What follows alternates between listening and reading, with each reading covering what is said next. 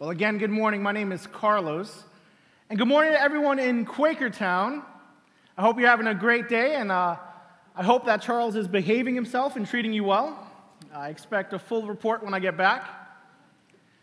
And we're in the middle of a series that we're calling This is the Life. And if you've been here during this series and you've listened to Charles talk, you would have heard him say stuff like, as we read about Jesus' life, as we hear what he says, the statement, this is the life, becomes pretty clear. This is the life that he paid for. This is the life that he purchased with his sacrifice of his life. This is the life that God intended for us. This is the abundant life, life to its fullest. And what we've said in this series is that we hope as we examine this life that Jesus offers us, that he offers us and expects us to live in a way as continuing the mission that he started. As we examine this life, as we do some comparisons and contrasts, what we hope is that we will see that the life that Jesus offers us is so much greater than any we could have come up with, desired, or pursued. This is the life. It is a life that is full. It is a life that is abundant. But it also has pain. You see, we're going to do a little bit of a shift today and acknowledge something. When Jesus offers this life, he's not offering us one that does not include pain. Something that frustrates me so much is when I hear different preachers talk about the gospel and talk about how the gospel really just simply means that I can prosper or I can have a stress-free, happy life. That might be their gospel. That's not the gospel of Jesus. Jesus acknowledges, in fact, he tells us that there will be times of trial. There will be difficulty. Yes, there is joy. Yes, there is love. Yes, there is forgiveness, but there is also hardship. It is life, and life to its fullest. You see, Jesus experienced the ultimate cost to bring to us life, that through grace we could have that life free. But when we gain that life, we also gain a mission. And that mission is to go and seek others so that they could be introduced to Jesus and also gain that life as well. And it is in that mission that we see a little bit of the cost. You see, there is no cost to obtain that life. But as we live that life and live that mission, there is a cost to following the one who supplied that life. And we're going to read a story in the Bible today where we'll get a little bit of a glimpse of exactly what that cost is that Jesus paid. And hopefully, as we do that, we get a glimpse of the life we are to live and the cost we are to pay. So if you have your Bible, you can turn to the book of Matthew. If you don't have a Bible, there are different ways you can follow along. You can read on the screens up here. You can take your phone or tablet out and go to the Bible app or the Bible Gateway app. If you're in Souderton, you can take the Bible out of the seat rack in front of you and read there. If you're in Quakertown, we don't have seat racks, so you might just want to raise your hand and someone will bring a Bible to you. Now, whether you're in Souderton or Quakertown, if you don't own a Bible, we want you to take that Bible home. It's our gift to you. It's free. We believe that reading the Bible has the potential to impact your life. And so we want you to have one. So take it home or go out to the Info Hub and ask them to give you a Bible there. And if you don't know how to read a Bible, give us a call. We'd be more than happy to walk you through that. But we're going to be reading from Matthew chapter 8.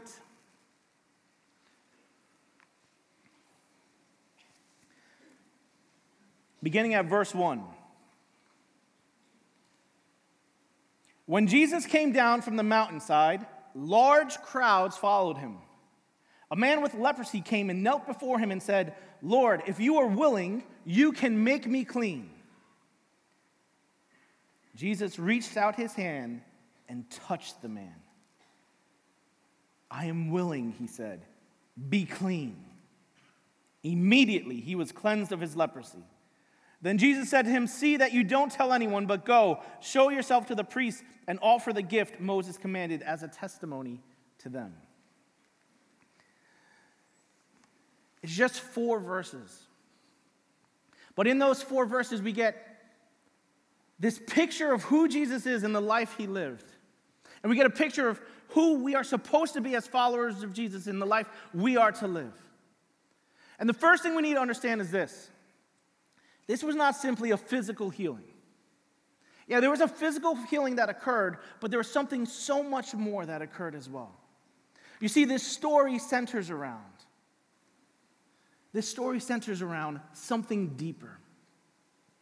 In this chapter, if you were to read the whole chapter of Matthew 8, you'll see that there are other people who are healed in this chapter. There's 3 main stories of when Jesus heals different people. And then at the end, there's a couple sentences of how Jesus heals many people.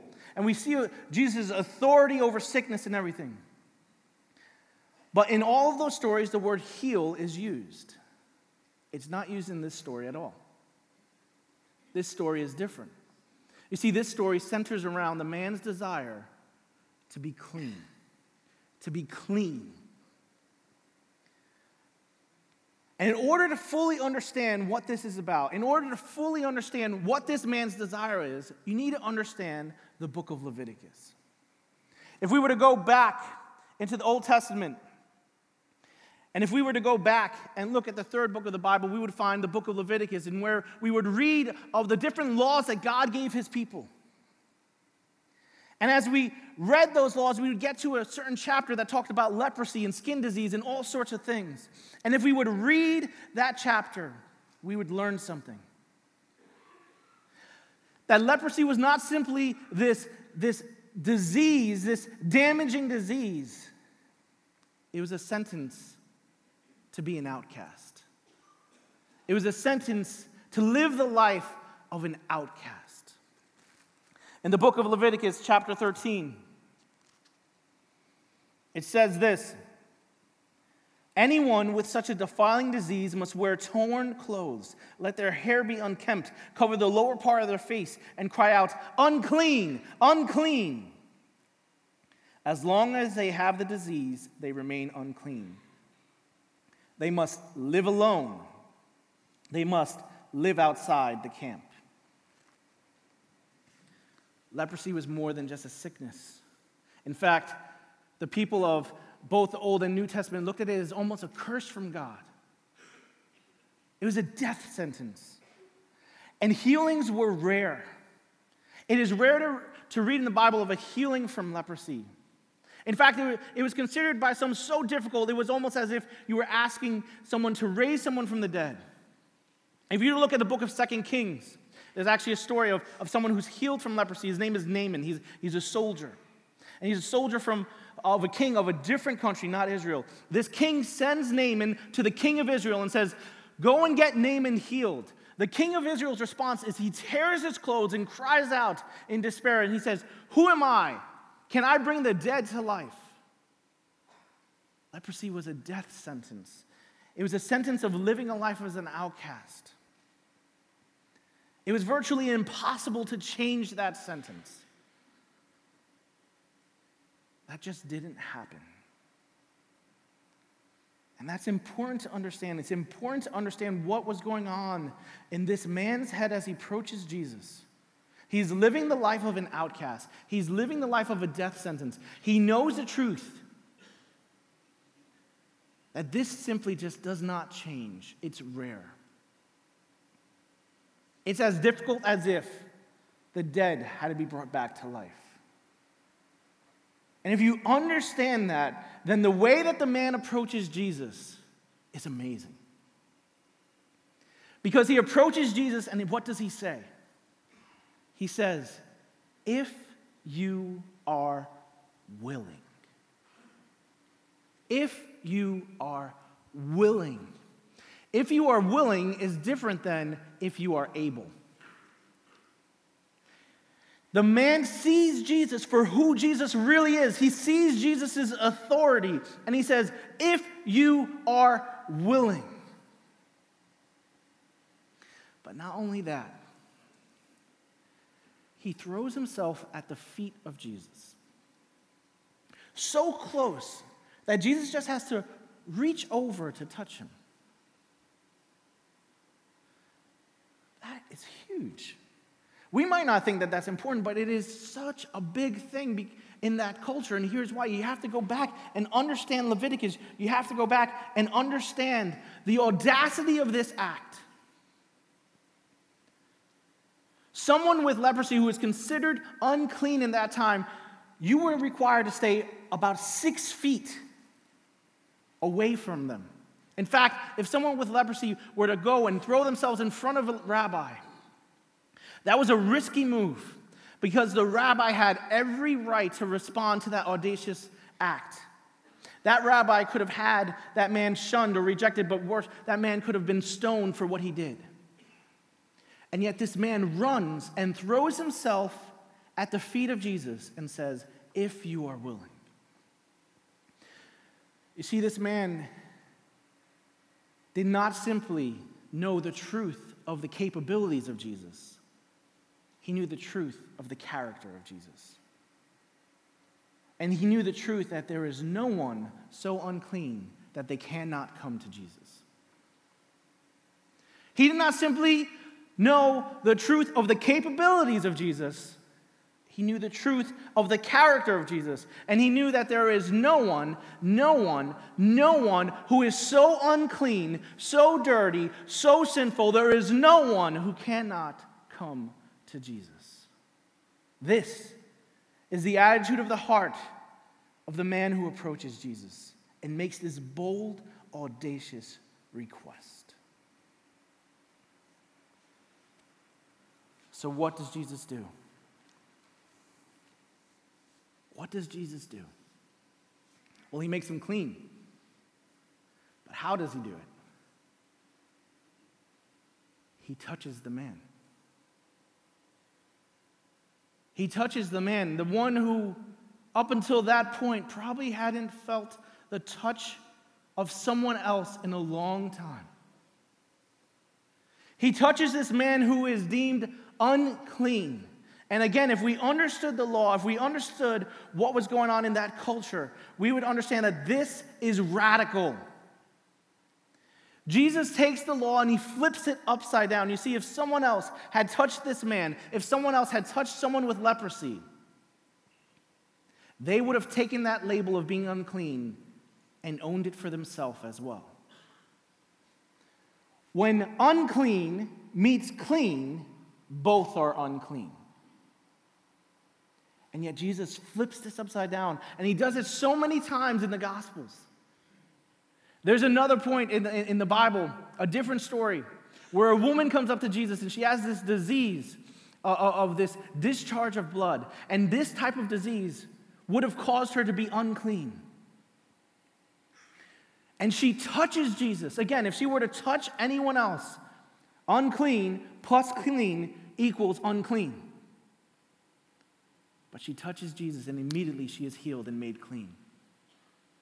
Again, there's another point where there is a little girl who has died.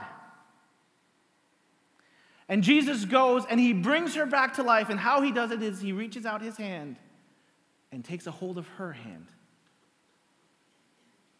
and brings her back to life. In that time, someone or something dead touching that would have made you unclean. Again, unclean plus clean usually equals unclean.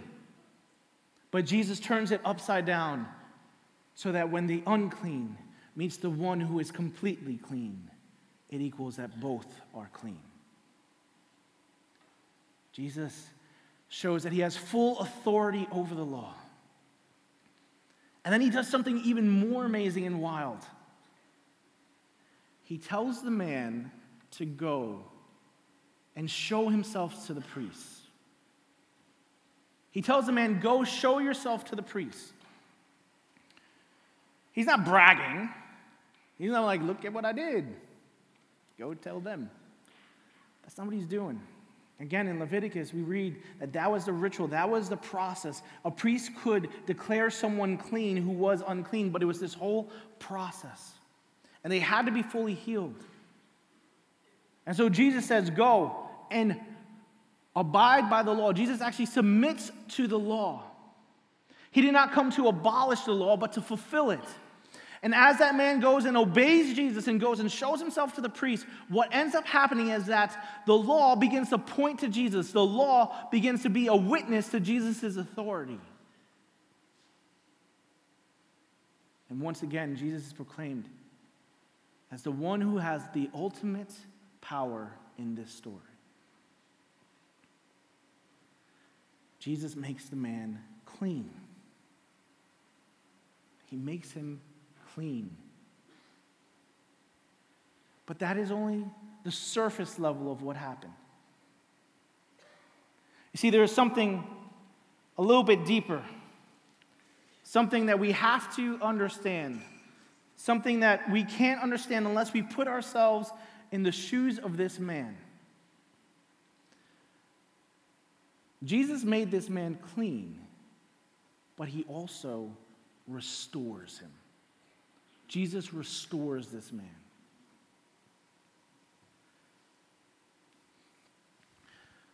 Growing up, I had a group of friends that we always just hung out together, okay? And their names were good Souderton names. Zamari, Rafiq, Rashid, good Souderton names. But there was also another one in our group. His name was Michael. We grew up knowing each other from kindergarten, and we went through all elementary school. We actually some of us went to the same high school, the other ones went to our rival high school. We knew each other. We did life together. We were on the same Little League baseball teams. We went to the same church. We slept over at each other's houses. But at some point in growing up, something happened. At some point in growing up, Mike seemed to move away from the group. I'm not sure if he moved away or if we pushed him away, because what ended up happening was Mike started to be part of a different group, and we started to act like he wasn't part of our group. There were still Zamari, Rafiq, Rashid, and Carlos, but no Mike.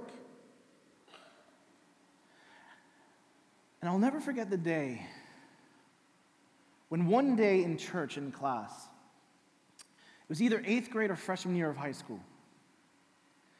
The teacher was talking about cliques. He was talking about groups. And Mike raised his hand. He goes, yeah, there's groups here. There's cliques. And he was sitting in the front of the room, and I was sitting in the back with my friends, and he was sitting with his friends. And Mike turns around, and he just points his finger right at me. And he says, there's a group right there. I used to be part of that group. I don't know what happened, but I'm not a part of that group anymore. And he just looked at me for a few seconds, just staring me in the eyes, expressing a pain that I had not noticed before. And I wanted to make it better. I wanted to be like, dude, you're still part of us. Come here. Bring it in. Bring it in for a hug. Come on. These hands are open. They want a hug. I couldn't do that. I couldn't say anything. Because as I stared at the hurt in his eyes, I knew that anything I said would sound empty because of the actions of my life and the actions of my friends. There is a pain that comes from not being a part of a group. There is a deeper pain that comes from once being part of a group and then no longer being part of that group. There's a pain of being cast out of a community, of being an outcast. That's what this man experienced. Sometimes we read a story, and since we only know just this little snapshot of people, we look at their label, a man with leprosy, and we look at that and we don't think about the moment before. Who was this man?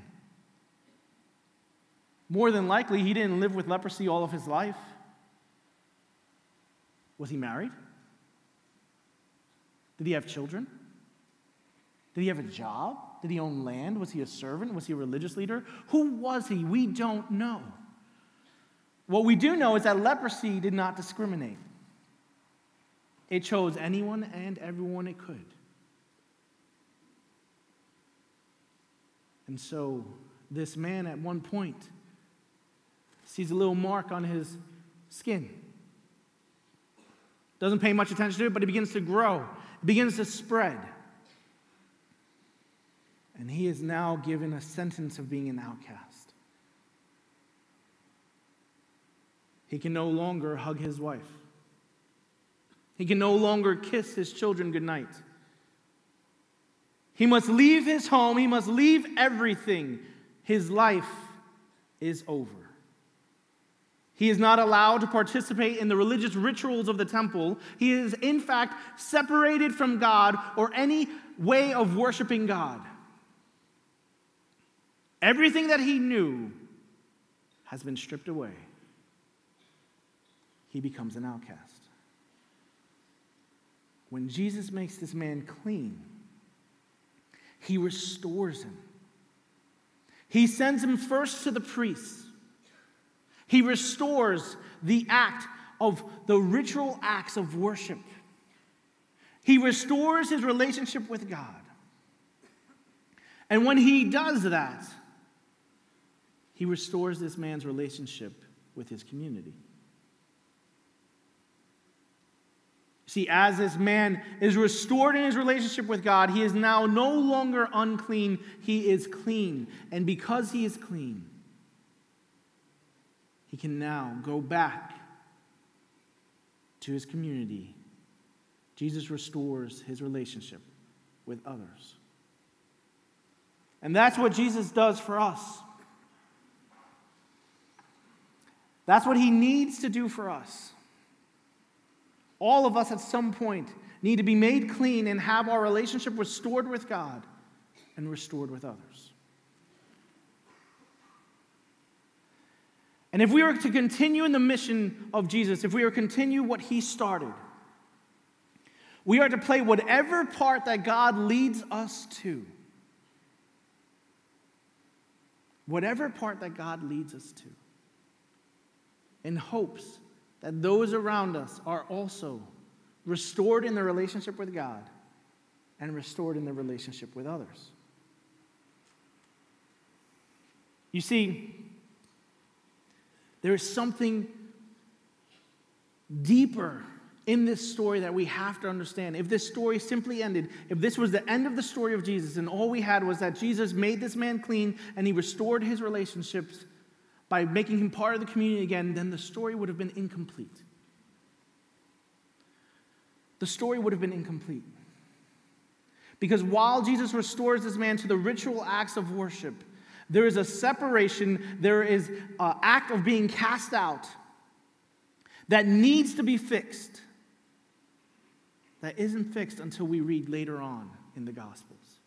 As we move further on in Jesus' life, as we move further on to his death and resurrection. You see, just like you and me, this man is an outcast on a whole different level. If we go back to the beginning of the story, if we go back to not the beginning of this story of this man, the story of the Bible, if we go back to the beginning of God's story, we'll see that our first parents decided that they knew better than God. They rebelled against God, and they sinned and rejected him. And the result was that they were cast out. Not simply cast out of a garden, but cast out of the presence of God, completely and destructively separated from him, with no way to bridge that separation. They were cast out, and all of humanity from that point on experienced that same result, that same separation, that same casting out from the presence of God. And so something had to happen. A shift had to occur. A shift had to occur. And we get a glimpse of that shift in Matthew chapter 8. As we go further on, I said that in Matthew chapter 8, it talks about Jesus healing this man, and then he heals other people in there, and he heals many. And then this statement happens in Matthew chapter 8, verse 17.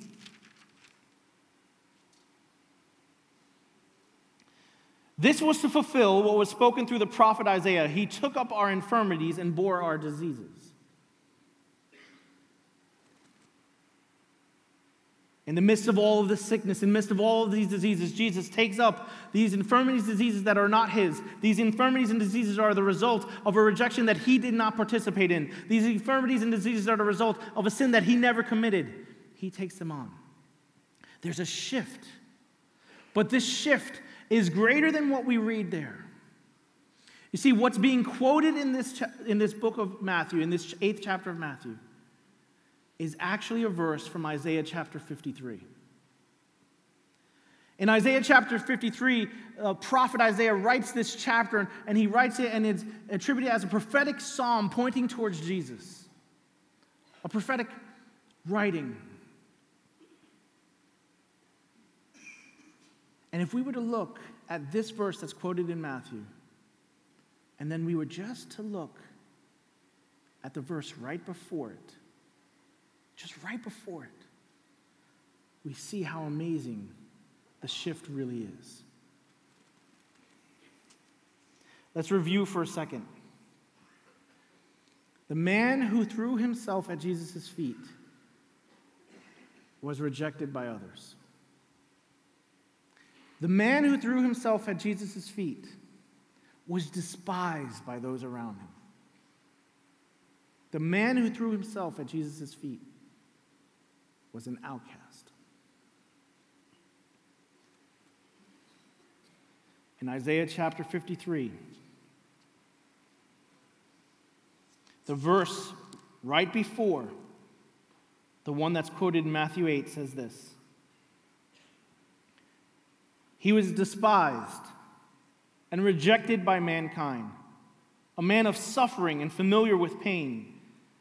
Like one from whom people hide their faces, he was despised, and we held him in low self-esteem.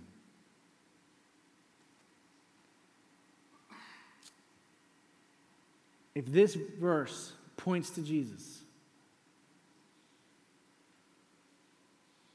then the real person who is despised in this story is not the man with leprosy, it's Jesus. The real one who is rejected is not this man with leprosy, it's Jesus. The real outcast was Jesus. Jesus becomes the outcast.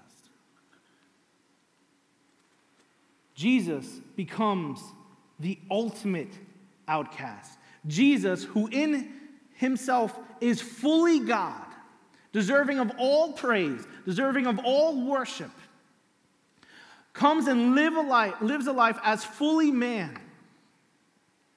A perfect life, one of caring for others, meeting the needs of those who are sick, meeting the needs of those who are hungry, meeting the needs of those who are poor, making others clean, restoring their relationships with God, restoring their relationship with others. Someone who should be celebrated. But as we move through his story in the Gospels, we get to a point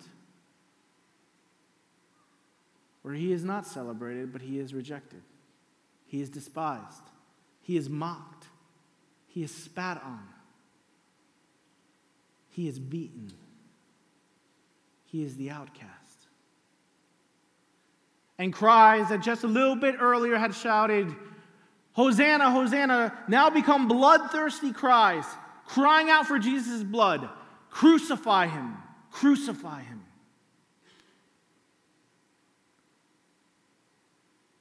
And Jesus becomes the outcast. But it becomes even so much, much more intense than that. With his arms stretched out on a cross,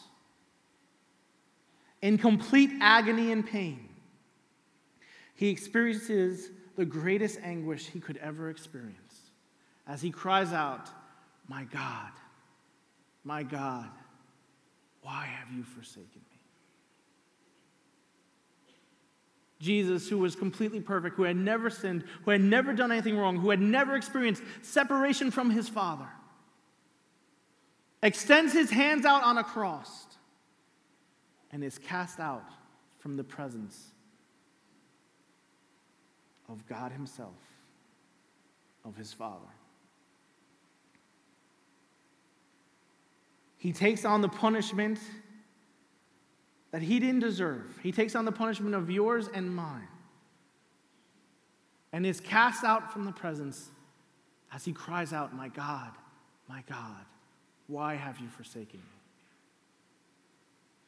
See, Jesus becomes the ultimate outcast so that outcasts can have life. Jesus becomes the ultimate outcast so that outcasts can have life.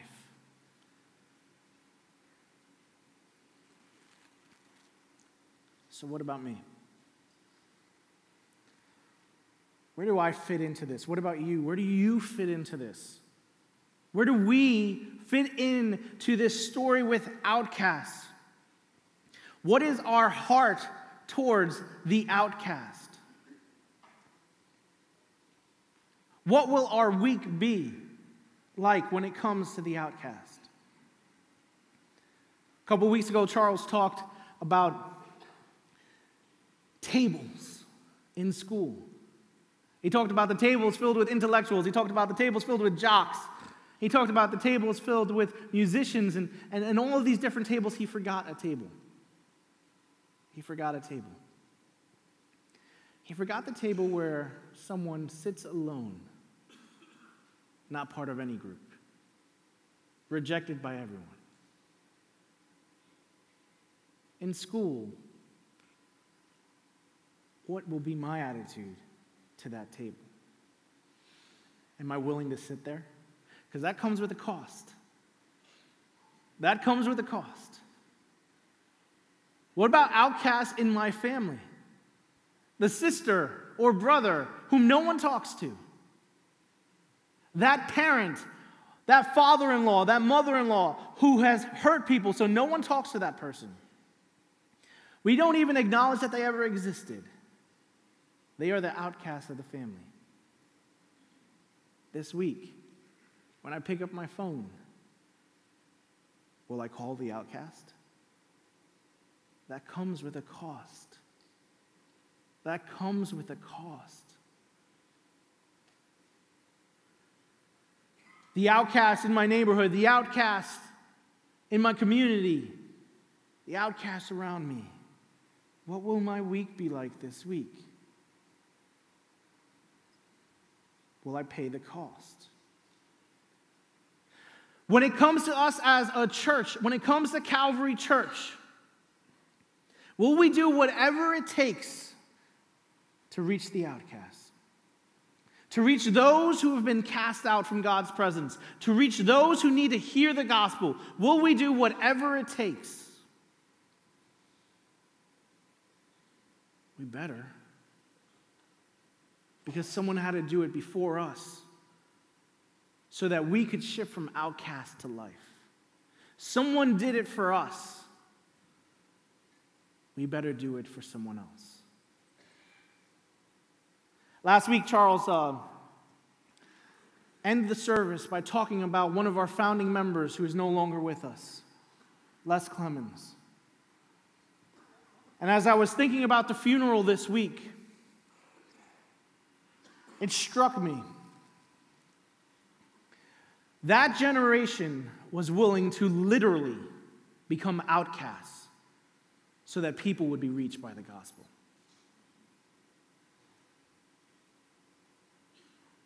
They were willing to literally become outcasts. Charles said something last week. He expressed a fear. He said that there are a lot of our founding members who seem to be leaving us. And Charles's fear was, who's coming up behind them? Who's coming up behind them?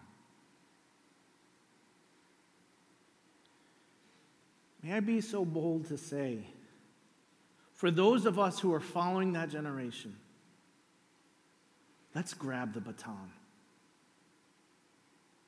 Let's grab the baton and run the race and continue what Jesus started. Let's be willing to sacrifice as others have sacrificed before us. Let's be willing to sacrifice our preferences, our time, our resources, whatever it takes. Let's give up everything because that's what Jesus paid for us. Our life is free because of grace, but it costs Jesus everything. So as we live lives, continuing that mission and bringing others to the foot of that cross so that they can come to Jesus and shift from outcast to life, let's give everything. Are we willing to pick up that baton and run? Are we willing to become outcasts so that lives can be changed by the gospel? Let's pray. Lord, we thank you for your love and your mercy. We thank you for your grace and how you've changed our lives. We enter the story an outcast, separated from God, completely and utterly hopeless. And nothing that we could do on our own abilities would change that. Lord, there are people who went before us, willing to give up everything, willing to live lives as an outcast, literally and figuratively, willing to pay the cost. And because of that, the gospel changed our lives.